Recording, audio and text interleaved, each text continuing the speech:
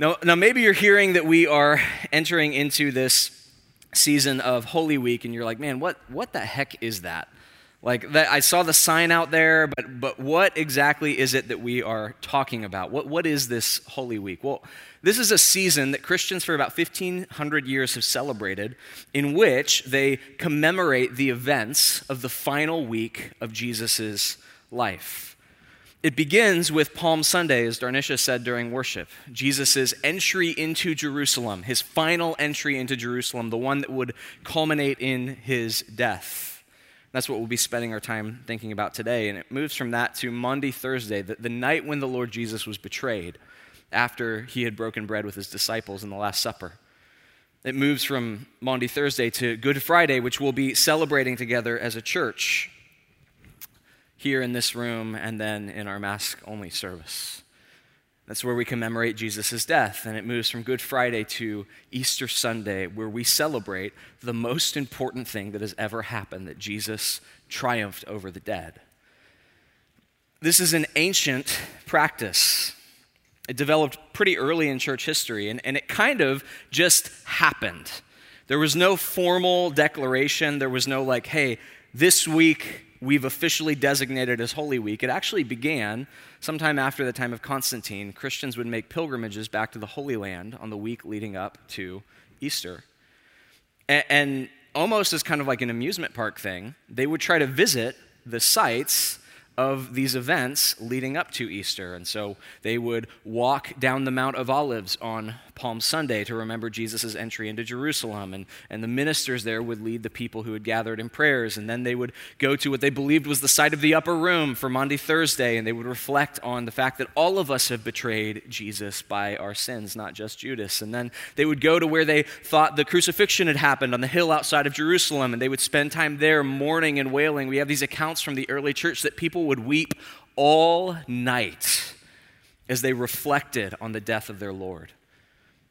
And then Christians would go to the tomb, the believed site of the garden tomb. And they would reflect and celebrate Jesus' triumph over death. And over the years, it just became kind of a formal thing. I don't know if you've got traditions like that in your family. I know for us, the tradition sort of emerged around Christmas. It started when we were little kids, my brother and I. I couldn't go to sleep because I was so excited about Christmas. And so as a result, I would get up and go to my parents' room every hour on the hour and go, can we open presents yet? And they would say no. And eventually they would cave around 5 or 6 a.m. because they were tired of being woken up. And so we would go and we would open presents. And without saying it, it just became our tradition that we open presents at like 5 or 6 a.m. We didn't plan it that way. It just sort of happened. And this is kind of how things went with Holy Week. Christians just did this for years and years and years, and it became this official practice. But the emphasis on the final week of Jesus' life is a really biblical one. Some scholars estimate that nearly a third of the Gospels are spent just telling the story of Jesus' final week. It's not that the whole story of Jesus isn't important. It's all profound. It's all significant. It all means something for us and what it means to honor him with our lives. But there are some profound and unique truths that this week has to teach us. And I trust that the Lord will teach us as we make this journey together. But this journey begins with Palm Sunday, which is what we're celebrating today. So let's dive right in. If you've got a Bible, do me a favor, turn in it to the Gospel according to Luke. We'll be in chapter 19, verses 28 through 40. And to set a little bit of context, what's taking place in Luke 19 is really the culmination of about a 10-chapter story arc in Luke's Gospel. You see, in Luke chapter 9, he makes this comment towards the end. I think it's verse 51 or 52. And Luke says, Jesus set his face towards Jerusalem. It's as if Jesus sort of turns his vision and he says, this is where I'm going. And everything that follows for the next 10 chapters is Jesus' journey towards Jerusalem. There's a sense in which he's always been on his way to Jerusalem. Throughout the entirety of his public ministry, even just a couple of verses before the one I mentioned in Luke 9, Jesus says, hey, I am going to die. Like I've come into the world to seek and save that which was lost, and this is going to lead to my death at the hands of the high priests. But the thing is, Jesus had spent a lot of time talking in riddles and in metaphors and in parables, and so the disciples generally assumed this was just another one of those. And so every time Jesus said that, they thought, he can't really mean that. But this is one of those cases where no, Jesus really meant it. His whole life has been lived in the shadow of the cross. And in chapter 9, he begins the journey that will lead to his death. Now, there's some stops along the way. It's not as though Jesus runs as fast as he can towards Jerusalem. He still takes time to teach us how to pray. We get the Lord's Prayer a little bit later in Luke. He still takes time to perform miracles and communicate parables, but everything is done with the end in mind. This past week, my wife and I were in Dallas, Texas to officiate the wedding of some dear friends of ours, people that we had done premarital counseling with. And Mickey had never been to Texas before, and I hadn't been in 5 or 6 years. And so we made some plans because we had gotten in a couple days early just to make sure we had time to get situated. We made plans to visit a couple things. Like, I knew that Mickey had never had Whataburger before, which is Texas's contribution to the fast food game. And it's a pretty good contribution. Like, if I'm being real, I think Whataburger is the best thing in Texas, which might have just lost half the room. But I think Whataburger's awesome.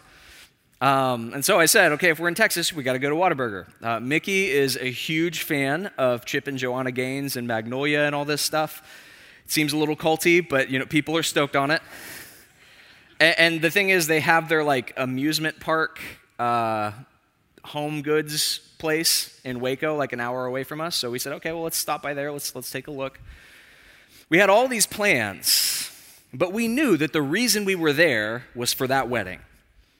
We knew that that was our purpose in Texas. And so there were other things we did, and there were other places we went, but that wedding was always in the back of our minds. This is where it's going. This is why we're here. So it is with the cross in Jesus. Everything he does in the shadow of the cross. And at long last, in our passage, after these 10 chapters of Jesus setting his face towards Jerusalem, he gets there. And we get to chapter 19, verse 28. When Jesus had said these things, he went on ahead, going up to Jerusalem. And when he drew near to Bethphage and Bethany, at the mount that is called Olivet, he sent 2 of his disciples, saying, "Go into the village in front of you, where on entering you will find a colt tied, on which no one has ever yet sat. Untie it and bring it here. If anyone asks you, 'Why are you untying it?' you shall say this, 'The Lord has need of it.'" So those who were sent went away and found it just as he had told them. And as they were untying the colt, its owners said to them, "Why are you untying the colt?" And they said, "The Lord has need of it." And they brought it to Jesus, and throwing their cloaks on the colt, they set Jesus on it. And as he rode along, they spread their cloaks on the road. As he was drawing near, already down the Mount of Olives, the whole multitude of his disciples began to rejoice and praise God with a loud voice for all the mighty works that they had seen, saying, "Blessed is the King who comes in the name of the Lord. Peace in heaven and glory in the highest." And some of the Pharisees in the crowd said to him, "Teacher, rebuke your disciples." He answered, "I tell you, if these were silent, the very stones would cry out." So Jesus reaches the end of his journey towards Jerusalem. And we're told that he stops in these sort of twin cities of Bethany and Bethphage. And we don't know as much about Bethphage as we do Bethany. But what we know is that both of the cities are kind of like suburbs of Jerusalem. They're a mile or 2 outside of the city itself. And so not to put it too crudely, but what you can kind of imagine if you want to update this in modern terms is that Jesus stops in Brandon and he takes 60 into downtown Tampa. This is essentially what's happening, is he stopped in this suburb to get ready for his entrance into the city itself. But in order to do this, he commandeers a ride. He sends the disciples to the neighboring city and says, "You're going to find a colt tied up, take it. And if anyone stops you, say, 'The Lord needs it.'" Wouldn't it be great if this is how shopping worked, right? That you could just, the Lord needs it, and you can get whatever you want. This has led to a lot of debate. What's actually going on here? Some people have suggested that maybe that Jesus had worked something out ahead of time with the owners of this animal. Maybe he'd sent word ahead of time. He had friends in Bethany. Maybe they had communicated that Jesus was going to need this animal to sort of stage his entrance into Jerusalem. That's certainly a possibility.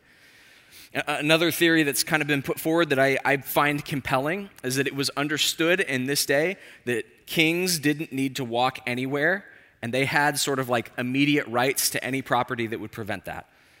So all a king had to do was say, "Give me your horse," and it was understood that the horse belongs to the king. We have something like this today. If you've ever watched like a true crime movie and there's a police chase, the police officer can just go up to any taxi driver and go, "Give me your car. I'm in the middle of something. I need it."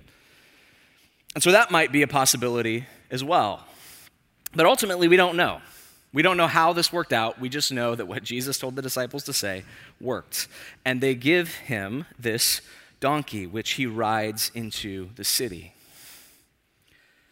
But it's important to recognize that this whole event that we celebrate on Palm Sunday, that we call the triumphal entry, Jesus wasn't the first person to do this. This had happened before. Justo Gonzalez is a Methodist theologian, and he describes the situation like this. He says, triumphal entries were common enough to be recognized by early readers of the Gospels, but they were rare enough to retain their sense of the extraordinary. Since time immemorial, conquerors claiming a city would enter it in a procession. Kings were celebrated with a triumphus, a solemn procession where the victor exhibited the spoils of war, surrounded by the leaders of his armies, as well as conquered kings and rulers and numerous captives destined to slavery. The victor, wearing a crown of laurel, would ride on a chariot pulled by white horses, white being the color of victory, and would finally go to the temple of Jupiter to offer sacrifices. This was a scene that people had seen before. It was familiar to them. I still remember the first time the Tampa Bay Buccaneers won the Super Bowl. I was in the 7th grade, and I watched the entire game. It was like one of the only football games I watched. I watched it all from my parents' living room. And I remember as soon as the clock hit 0 and we actually won a Super Bowl, I ran out into the driveway and I could hear everybody cheering. I could hear horns being honked. I could hear fireworks going off. I don't know where anybody got fireworks in February. And then I remember a couple days later, my aunt and my uncle took me and my brother and my cousins downtown, and we watched the parade as the Buccaneers entered into the city to celebrate their victory. Now, this was a very different team, right? This was the team of Mike Allstott and Martin Gramatica and Warren Sapp. But I remember it. And ironically enough, when the Buccaneers once again won the Super Bowl, thanks to the grace of our Lord and Tom Brady, I was sitting in the exact same living room. I walked outside with my wife, which was not a thing back in 7th grade, and we drove through the city and we heard people cheering. It was the same thing. There were some slight differences. The parade was down the river. People were wearing masks. But it was this thing that we were familiar with. It didn't happen often, but I'd seen it before. I knew what it was. It's the same thing with Jesus' entry into Jerusalem. This was something that would have triggered deja vu for the people who saw it. And they probably would have thought of a very specific triumphal entry, one that had taken place about 350 years before the time of Jesus. There was a military leader named Alexander the Great. Maybe you remember him from history class. And he had asked Jerusalem for assistance, and Jerusalem had refused it. And so after he had finished his campaign, he made his way to Jerusalem. And the leaders of Jerusalem were terrified that he was going to destroy the city out of retribution for them not helping him in his campaign. And so they organized a triumphal procession for Alexander the Great. He rode in on his white war horse. The crowds cheered him on the outskirts of town. He even came into the city, to the temple, and offered sacrifices to Yahweh. The crowds were probably excited because he wasn't wiping them out. But this was one of the last ones that had taken place in Jerusalem. And so when they see Jesus doing this, they go, hey, that's that thing that I heard about. This is that thing that kings do. Like, make no mistake, it is obvious for everybody watching when Jesus does this, he is setting himself up as the rightful king of Jerusalem. He's saying, I am king. This is what conquering kings do, and I am a king. But there's a difference between what normally happened and what Jesus does. Normally, kings would ride in on war horses. They would ride in on white, thoroughbred steeds. But Jesus doesn't do that. Jesus rides in on the colt of a donkey. And this is intentional. Jesus is directly fulfilling the words of Zechariah, chapter 9, verses 9 through 10. The prophet Zechariah says this, "Rejoice greatly, O daughter of Zion. Shout aloud, O daughter of Jerusalem. Behold, your king is coming to you. Righteous and having salvation is he. Humble and mounted on a donkey, on a colt, the foal of a donkey. I will cut off the chariot of Ephraim, the war horse from Jerusalem. The battle bow shall be cut off, and he shall speak peace to the nations. He shall rule from sea to sea, from the river to the ends of the earth." Jesus is doing here what the promised Messiah would do. He's doing what the promised king of Israel would do. But notice, rather than riding in on a white horse, which happens in Revelation, here in this triumphal entry of Jesus, he is riding in on a donkey as a symbol of humility. He's riding in as a symbol of peace. That's what Zechariah says the king will do. That he will come and he will speak peace to the nations. And that's what Jesus has come to do. He comes to show that his rule is not just about the borders of Israel. It extends beyond. He has not just come to bring salvation for the people of Jerusalem, but among all peoples. And then, as if to confirm this, Jesus goes to the temple. You'll read about that in your devotional on Monday. And he starts flipping tables. And what does he say? The Gospels say that as he drove out the money changers, he said, "My Father's house should be a house of prayer for the nations." It should be a house of prayer for the nations. Palm Sunday tells us that one of the central components of Jesus' ministry is the reconciliation of people groups who were once divided. And as I reflect on the last year, and consider some of the long overdue conversations our nation has had around issues of racial justice, it strikes me that sometimes people can view that whole conversation as being a purely political issue. But Bay Life, brothers and sisters, hear me. Conversations about reconciliation and justice and human dignity and the sin of racism, it's not political for us. It's a Palm Sunday issue. Jesus rides into Jerusalem to bring peace to the nations, to reconcile what has been torn apart. This is about the church truly living in light of the reality that her king has ushered in when he entered Jerusalem on a donkey, to bring justice, to bring unity, to bring wholeness, to reconcile what sin has torn apart. And make no mistake, Jesus is setting himself up as king. This is what our king calls us to. And yet he's not like the other kings that people are familiar with. He's not like Alexander the Great. He's a different sort of king. Everybody watching realizes that Jesus is claiming to be king. That's what the disciples say in verse 38. They cry out, "Blessed is the King who comes in the name of the Lord. Peace in heaven and glory in the highest." Some of the Pharisees in the crowd said to him, "Teacher, rebuke your disciples." And he answered, "I tell you, if these were silent, the very stones would cry out." Why did the Pharisees want the disciples to shut up? Well, they actually probably have sort of a reasonable impulse there. Because here's what we know from history. Anytime somebody set themselves up as a king, Rome crushed that with unbelievable violence. The Roman Empire maintained peace through force. They called it the Pax Romana, the Roman peace. And so when Jesus rides into Jerusalem doing what kings do, and all of his disciples say, "This man is a king," the religious leaders go, "That's going to get us in trouble. That's not going to go so well for us. That's not going to keep the peace." And to be fair, they're not wrong.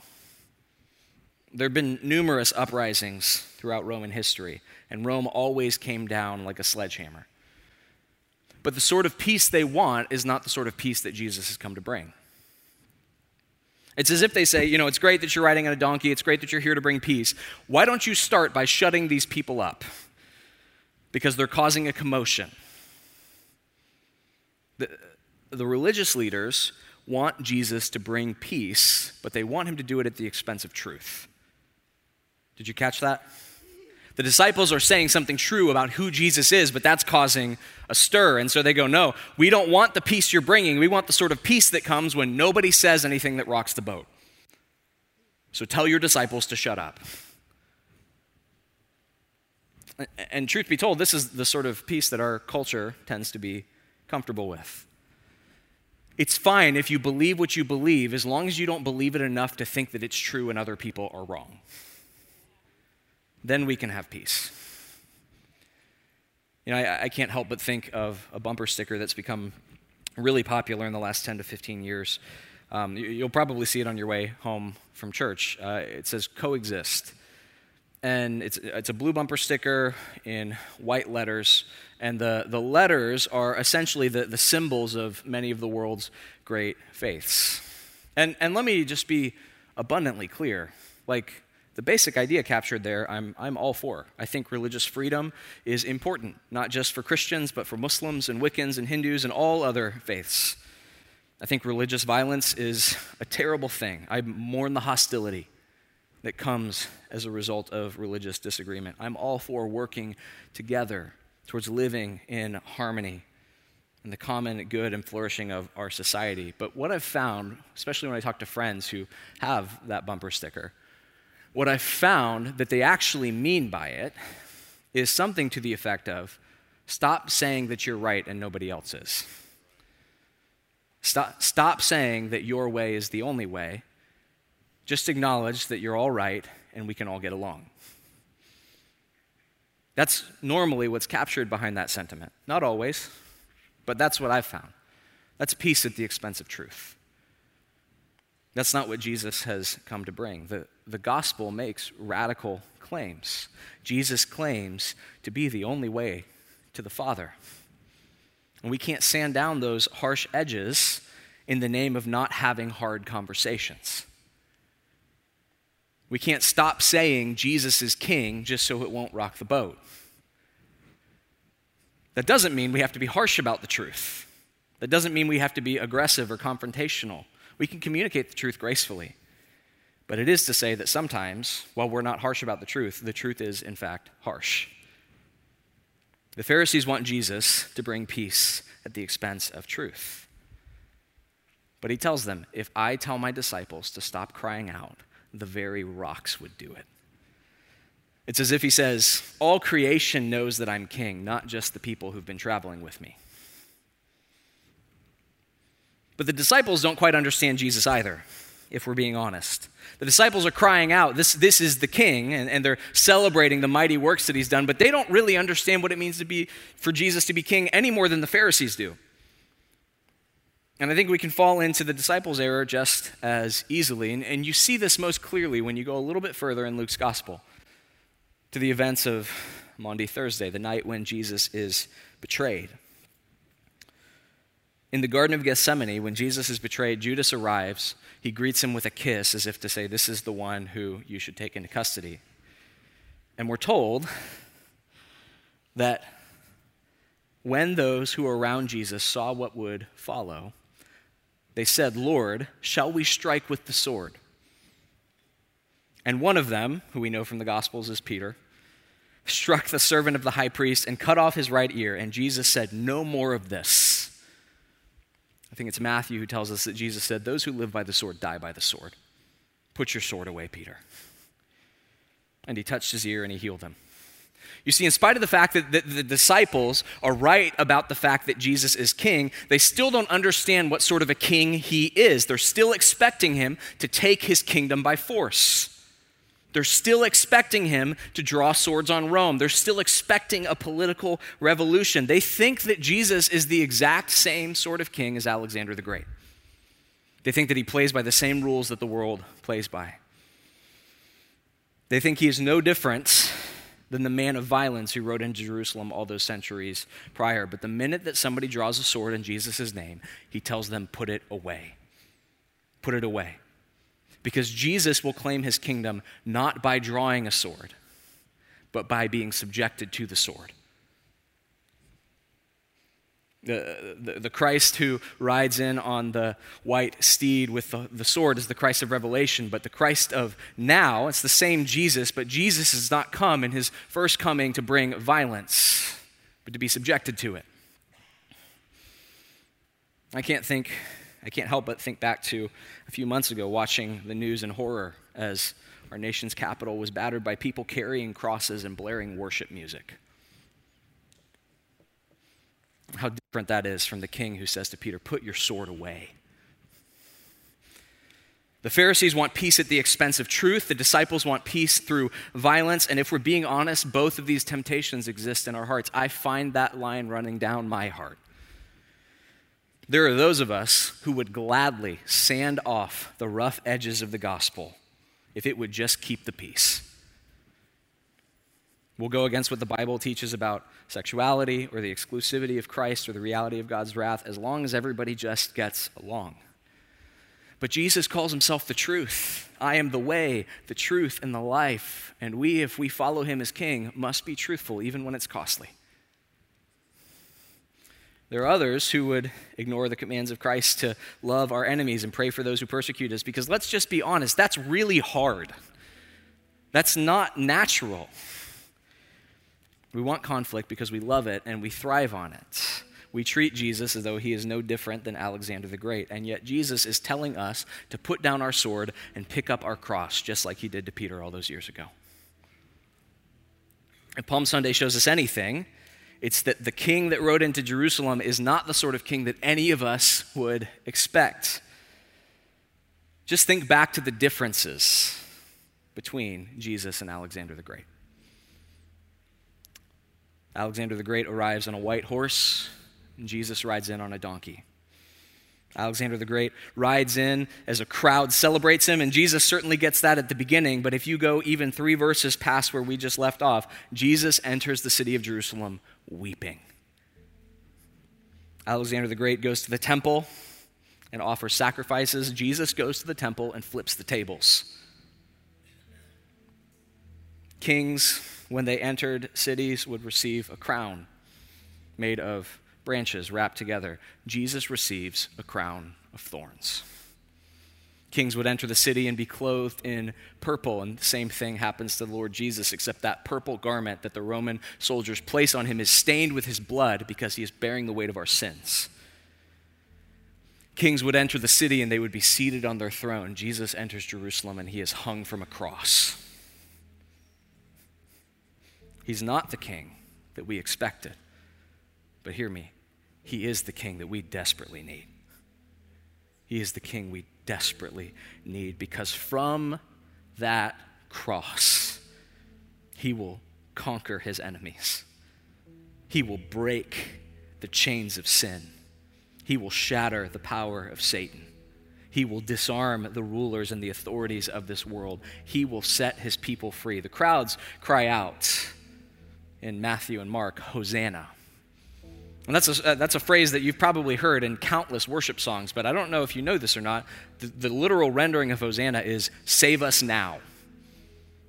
You say, here comes the king, save us now. And that's exactly what he's come to do. That's exactly what he's come to do. But his salvation will come through a cross. I would venture to say that in this room, there are a few different kinds of people. There's those of us who haven't bent the knee to Jesus. Maybe you've been hovering around church for a while. Maybe you've been dragged here by a friend, family member, spouse, parent, boyfriend, girlfriend, who you shouldn't be dating. My prayer for you is that today would be the day that you acknowledge that Jesus is king. That you acknowledge what even the rocks beneath your feet know. What even the rocks would cry out if God's people were silent. That Jesus is Lord over all. If you don't know what it looks like to bend the knee to Jesus, I would love to talk with you. I'd love to pray with you. We've got prayer partners in the back in the prayer room who would love to talk with you about that. But I would venture to say that there are also some of us who would say that Jesus is Lord of our lives. You say, Jesus is my king. But man, if you're just being honest, in your heart of hearts, you know you don't treat him that way. There are sins that you won't let him touch. There are habits that you won't repent of. And if you're really being honest, what you would find yourself acknowledging is that Jesus is only king of your life when he plays by your rules. But here's the problem. If Jesus is only king when he does what you want, he's not really king of your life, you are. And man, my prayer for you, if you find yourself there, is that you would today have an honest conversation with the Holy Spirit, one in which you come to him in repentance. You ask him to humble you, to tear down the idols of your heart, and to place Jesus on the throne where he belongs. But all of us, just by virtue of being here, have begun a journey, which is the journey of Holy Week.